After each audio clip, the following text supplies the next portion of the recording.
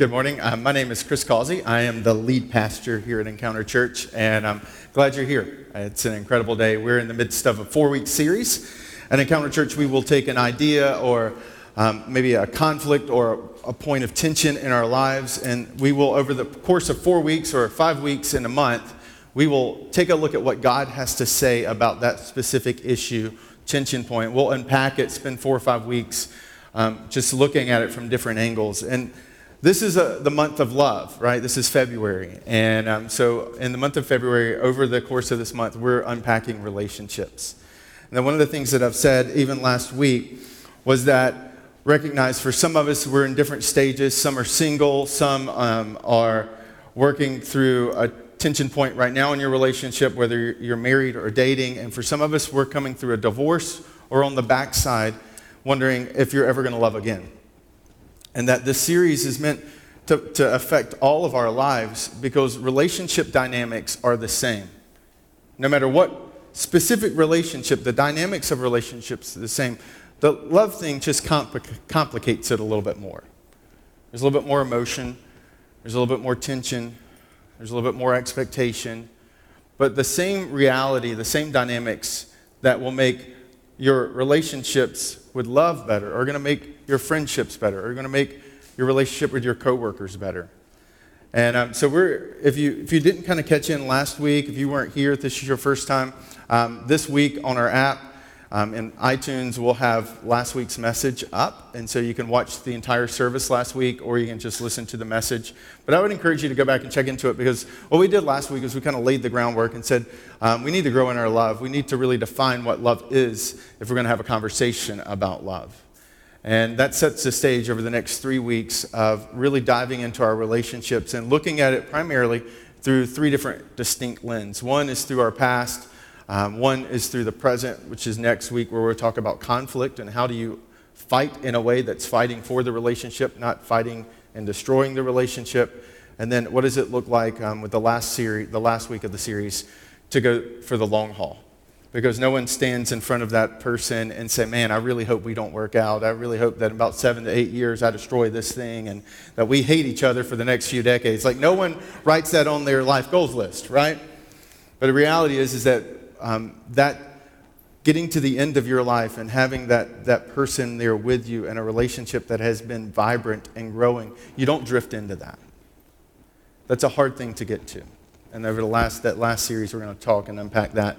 What I want to do today is really dive into that first lens of the past. Some of you, for those who've been here before, you've kind of heard me share a little bit of my story. I worked with students for about 10 plus years. And I was a student pastor. It was a fairly large student ministry. And one of the things that we did then, that we still do now as a church, is we did community service projects. And even as a student pastor, I believe the students should see that their lives were meant to be for people, not about what they could get from them. And so one of those ridiculous ways of accomplishing that was to take 70 middle school and high school students to New York City to do community service projects throughout New York City. We would just break into different groups, do inner city work in some really poor areas. We would work along some churches doing community events and some more middle class arenas. And through the midst of that, we learned some things about logistics. Taking 70 or 80 middle school, high school students to New York City is quite a feat, and it's terrifying. And so one year, as we're getting better processing through it, we were like, you know what? The finances could be cheaper if we brought our own cook. And so we had this facility rented with a kitchen, and we're like, let's bring our own cook. We could cut the cost for the trip so we can have more students come. And so we decided we're going to fly because there was such a drastic cost difference. We didn't have to take a bus. It was cheaper to fly. So I'm really concerned, because I'm thinking all the conversations I have with parents with, yes, your son is currently in federal custody because of TSA or some statement that was made. So I decided, I put all my leaders kind of dispersed through the group, and I was going to be the last person to walk the group through TSA. And with each student that passes through, and then there's, of course, those students that you aren't sure are going to make it through because you're like, what did they pack, right? With each student that passed through, I'm like, okay. And then we get to the last two. And they're leaders. They're the oldest ones on the trip with us. And wife makes it through. And then husband starts to go through and beep, beep, beep, beep, beep. They bring him back, pull something out of his bag, take something off of him, send him back through. His bag goes back through again. TSA agent brings him back. They get something out of his bag again. And I'm like, oh my goodness, I wasn't prepared to call a 60-year-old mother and say, hey, like your son is in federal custody because he is trying to smuggle illegal items onto an airplane because this is his carry-on. And these are significant things that you're like, why is that in there? Right? This is a 60-year-old man I'm having this conversation with. So we finally get through, make it to the airplane. We sit down. We shuttle them through the subway system. Everything's smooth. Then we get, they're settled. We walk into the kitchen, and the conversation with the cook and I, we're starting to process logistics for the week. And he says, we start laughing. And I was like, man, I wasn't sure you're going to make it through. Right? I just got to be honest. And we were laughing about it because I was concerned the middle schoolers weren't going to make it through. And so we're laughing and we're joking. And he's kind of pivots, and we start talking about cooking. And he pulls out his bag that he had with him on the plane. And he's like, oh, yeah, let me take care of that. And he pulls out scissors. And I know that this may not look big, but this is what I saw when he pulled it out. Because I was like, what in the... You brought that on a plane? And was this wrong? I'm like, yes, that's wrong. That's illegal. You don't bring something, but in my head, this is what I'm seeing, right? Because, this is what a TSA agent would have seen. But in the midst of pulling all the other illegal contraband out of his luggage, they missed this dagger, right? And in the midst of doing that, I realized some things that went far beyond just packing for a trip. I think there's a reason that in relationships we call what people smuggle from their past into the present baggage, right? And that many of us can connect with the fact that we think our dating, we think in our vetting process that if I do a good job in dating, I'll catch all of the little tiny things. And that for some of us who have had conversations with, some of you get into a serious relationship, and in the midst of all the vetting, you were just like that cook. There's some things you found and you worked through, but then about 3 years into the marriage, something else shows up. And you're like, where did that come from? And it got smuggled in.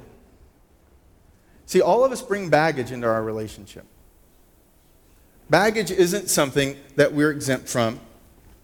It's not all bad. Some of it's good. But every one of us, when we step into a relationship, bring our past with us. That our past, yours and theirs, is really important to the future of your relationship. Right? And banks get that. Employers get that. Utility companies, cell phone companies, they all understand that the best predictor of your future is your past. They screen for it. They ask questions. They run credit checks. And all of this is about, if I look at and I'm diligent enough about researching their past, it'll help me figure out what they're going to do in the future. Because the best predictor of your future is your past. But I think sometimes in relationships, we forget that. We, in the midst of love, and we're the exception, because everyone's love story is the exception to the rule. Right? Well, he doesn't have a job, but we love each other. I remember my wife's father taking me to dinner when I asked permission to marry his daughter. I was a little old school in that regard and said, I'd really like your blessing. And I was in grad school, and he said, you don't have insurance. What are you going to do if she gets pregnant?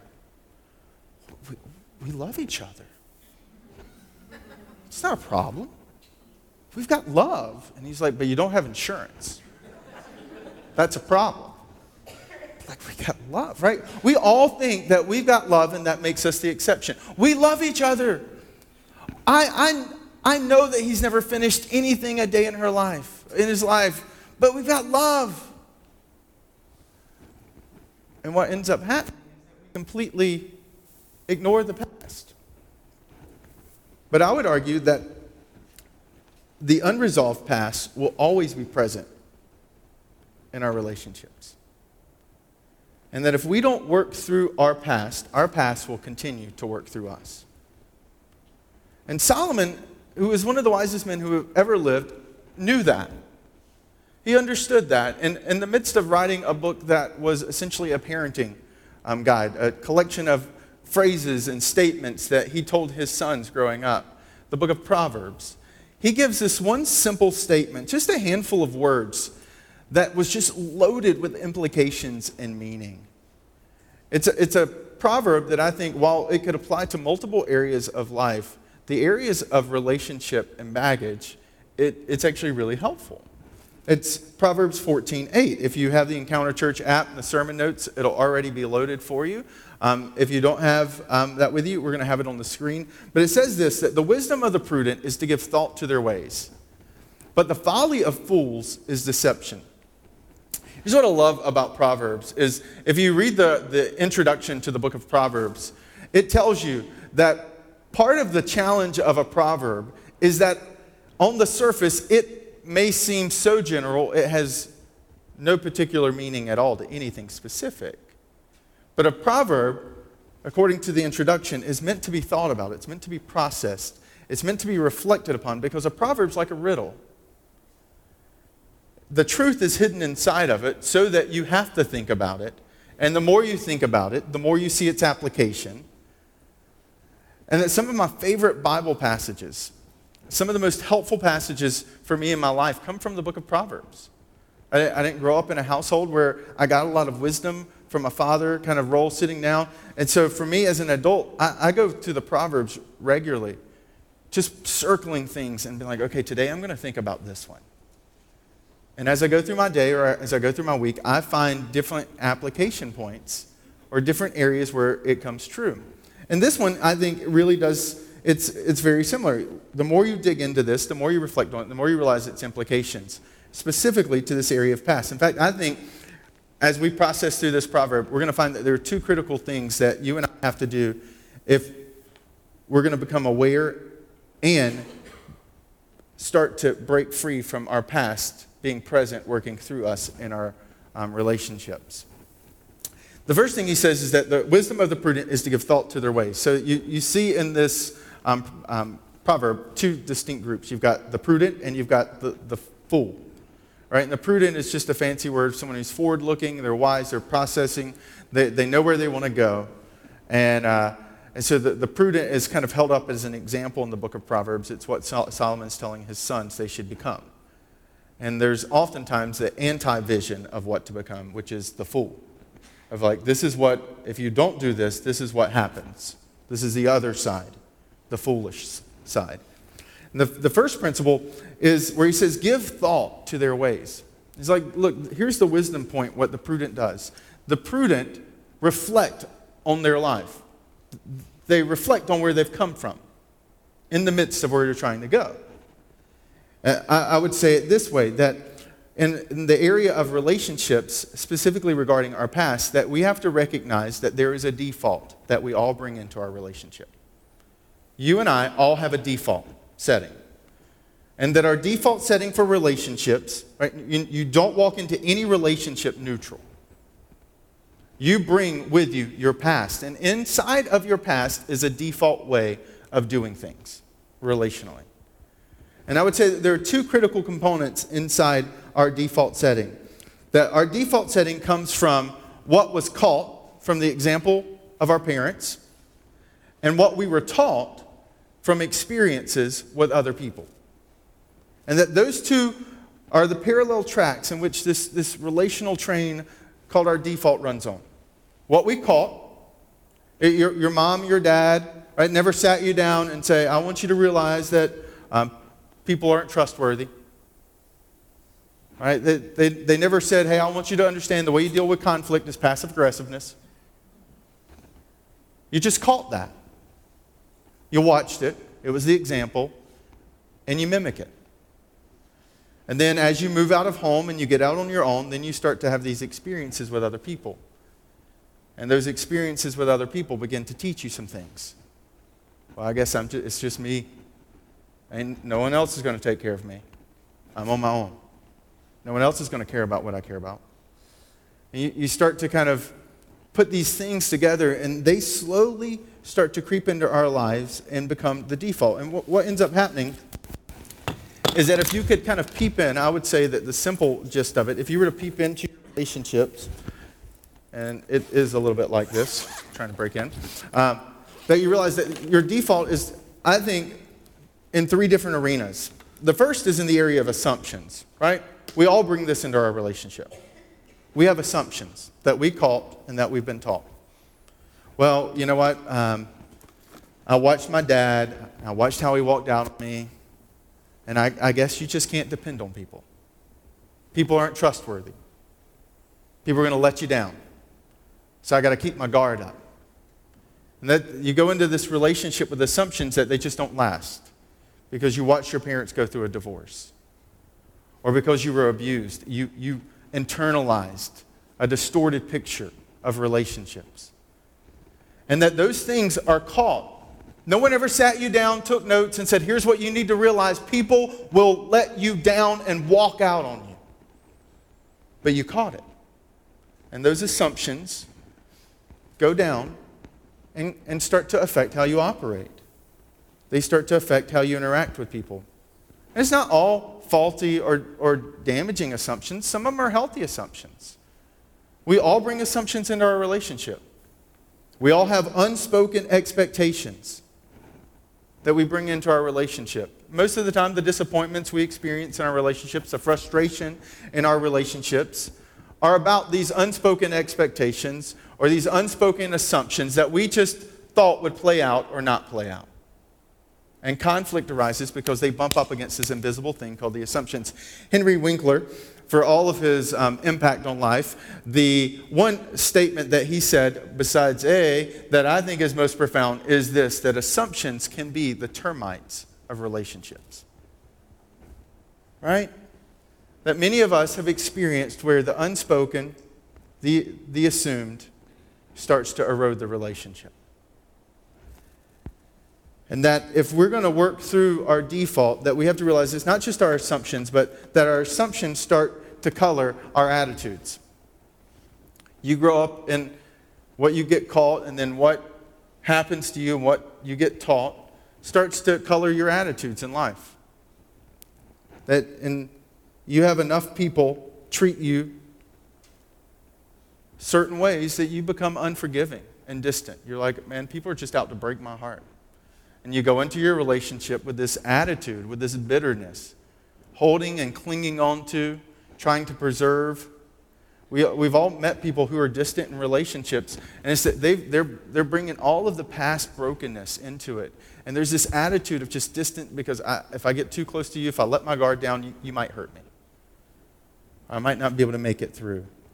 Or jealousy, right? If you watch, maybe you caught your parents and there's an element of literally you caught one of your parents. I was dealing with that this week.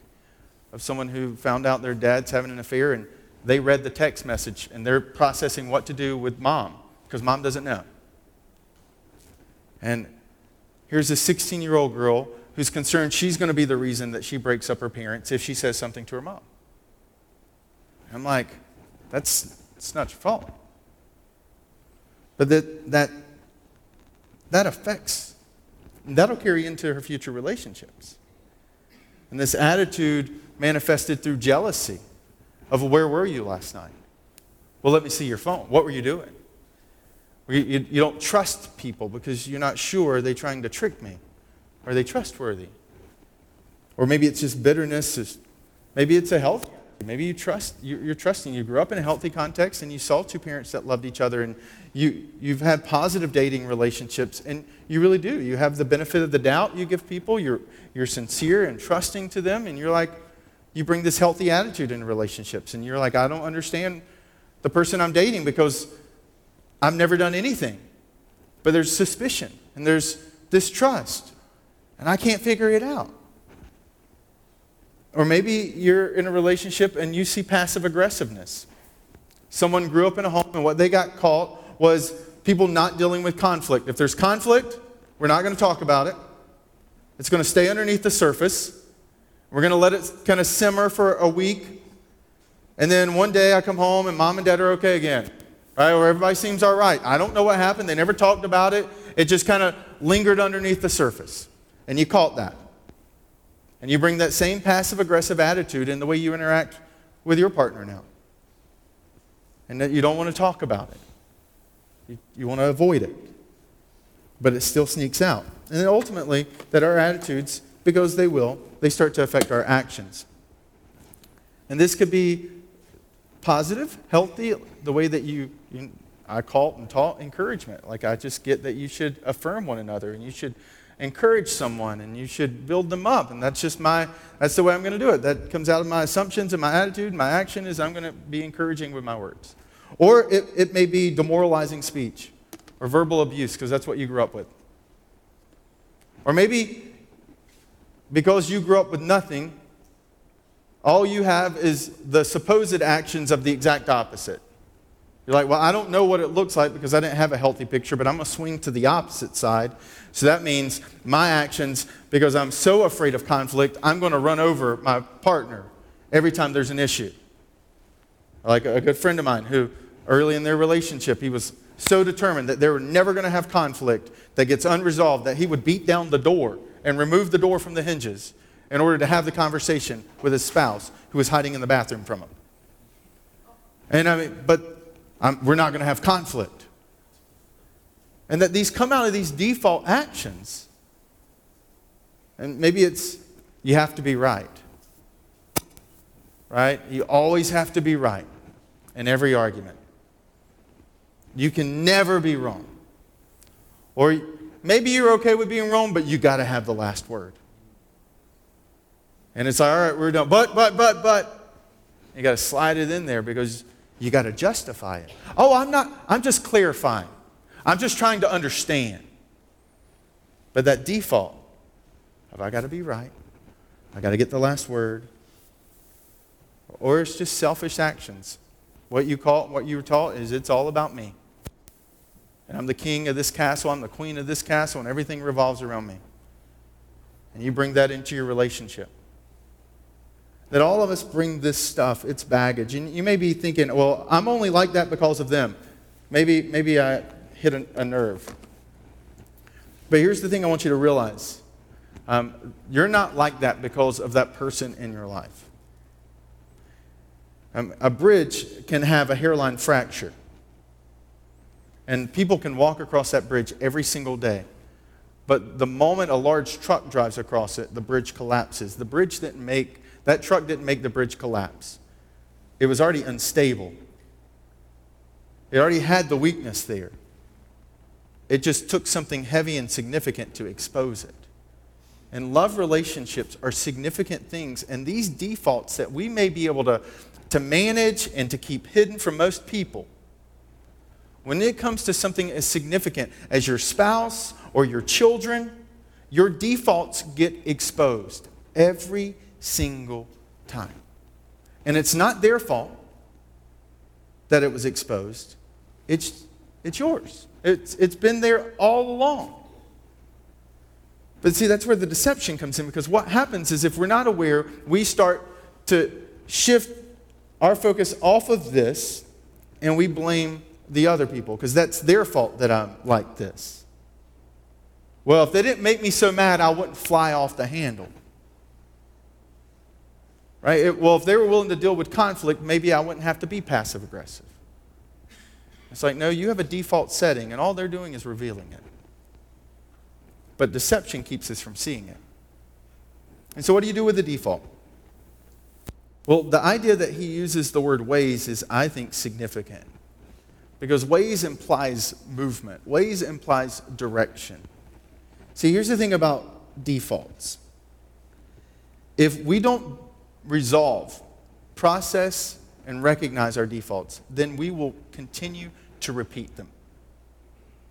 And some of you can look at your relationships and you can see that. You see a pattern. And the pattern isn't because of them, it's because of your defaults. And so what do you do when you recognize your defaults? Well, you have a choice. You can repeat them or you can replace them.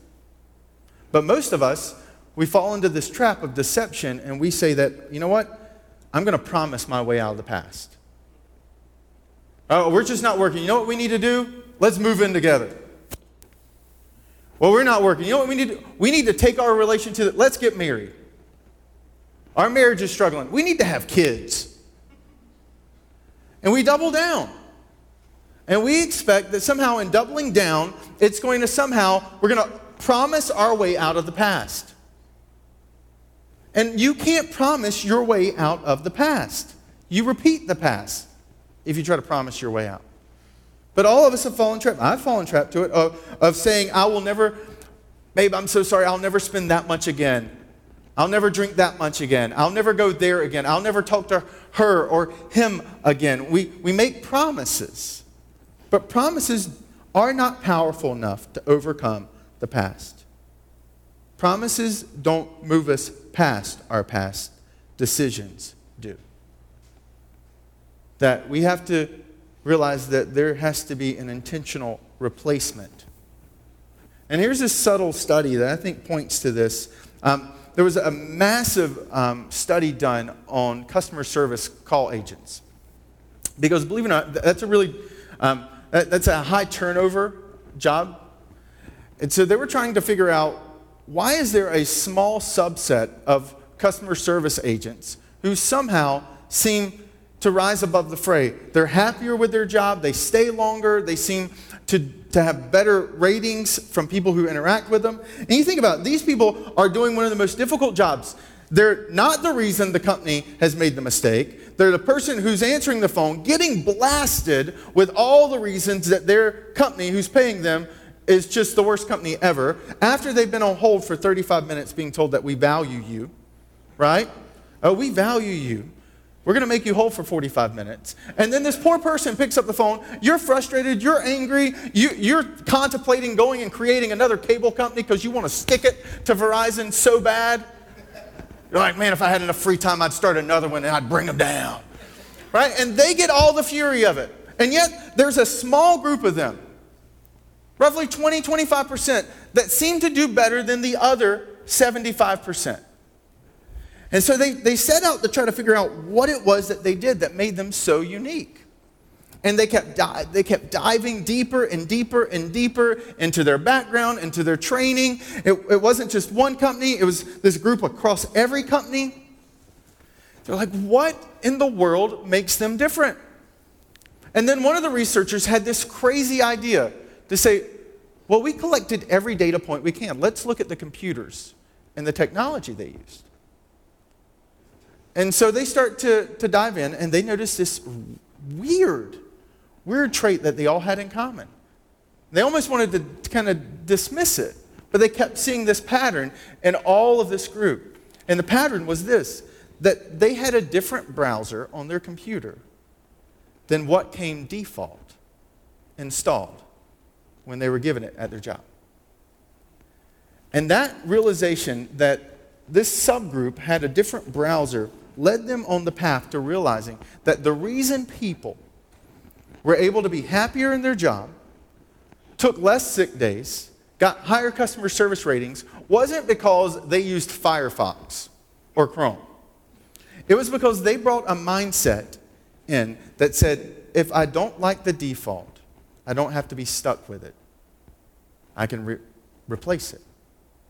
And they would go on their own and download a new operating browser, like a new Internet Explorer. And I think Solomon was picking up on what took those researchers thousands of data points to discover. And that the wisdom of the prudent is that they give thought to where they've come from and where they want to go. And that you and I can make a difference and make a choice, not just to repeat our past, but to replace it, to replace the defective parts of our past for something better. That's God's intention for relationships and marriage, is that we would become better together. That if you're willing to go into the relationship, the same mindset that those customer call agents had of, you know what, I have a choice. Just because this is what I got dealt doesn't mean I have to deal with it. I can do something about it. The fool just says, well, I can't. I'm stuck. But the prudent says, I have a choice in what I do. Now I recognize that maybe you feel that tension point and you're like, well, I would love to replace what I called and what I was taught. But I'm not sure how to move past my parents' divorce. I'm not sure how to move past an abuse. Because I recognize that what we bring into our relationships are heavy and significant. But here's my encouragement to you. You're not sitting in a counselor's office. You're gathered together in the presence of a church with a God of the Bible, the God of this church, whose specialty is replacing people's past and exchanging the old for the new. Well, if you've ever kind of made a commitment at the beginning of the year to say, I'm going to read the Bible this year. That like excited, I'm going to dive in, not sure where to start. For most of you, you've probably found yourself in the place of getting to chapter after chapter of chronologies. Right? And you're like, what in the world? And it's page after page after page after page of this person had this person, and this person was the father of this person, and this person was the father of this person, and this person was the mother of this person. And you're like, what? And I can't do this. Right? And it's chapter after chapter. But here's what's incredible. There's a reason God liked chronologies. There's a reason that the first book in the New Testament, the very first opening chapter about the storyline of God's hope on earth, Jesus Christ, starts with a chronology. It's because if you flip through the names of those chronologies, what you discover are there are people who should have never been in the chronology of the perfect Savior of the world. Men and women whose lives were broken, who came from broken homes, who had made stupid decisions. And yet somehow, in the midst of their storyline, there was a moment where they were pushed themselves away from the computer and said, I don't have to do this anymore.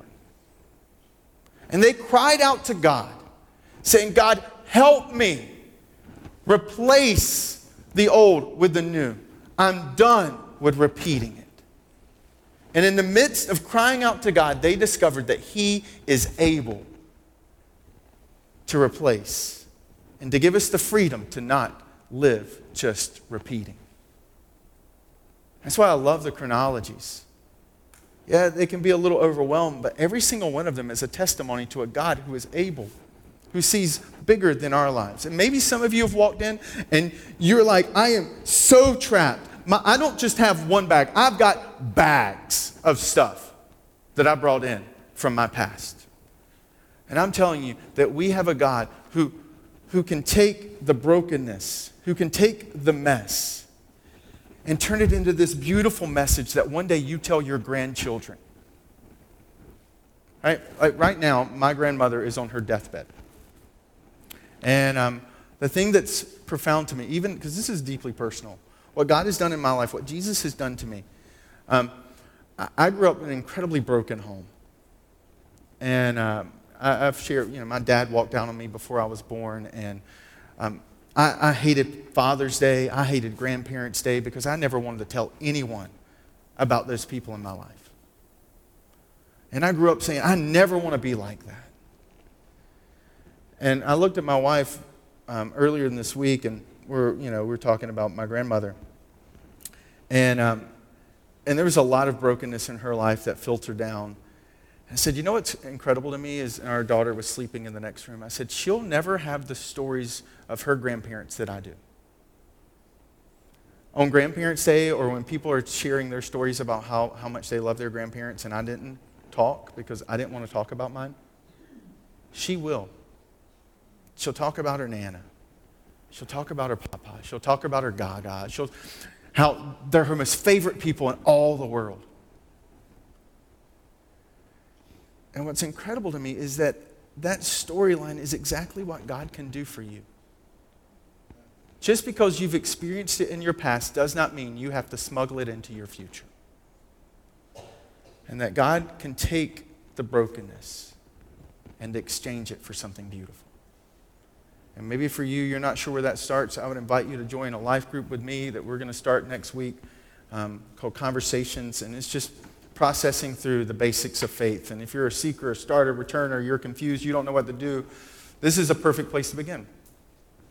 For some of you, the becoming better together begins with stepping in to a life group with some other people. Maybe even as a couple, and letting other people see things, because we can live blind to the baggage in our past. But we don't fool other people. They see it. And that you bring that spirit of humility, and what starts to happen is they can help you become better together. That's the beauty of community. And that if we're willing to process our past, to choose to no longer operate out of the default setting and just keep repeating it, but we're willing to call out to God, help me replace it, invite others in our lives to help us start that journey of replacing, then what we can find, is that this month of February really can be a month that you and I begin to love. Let's pray.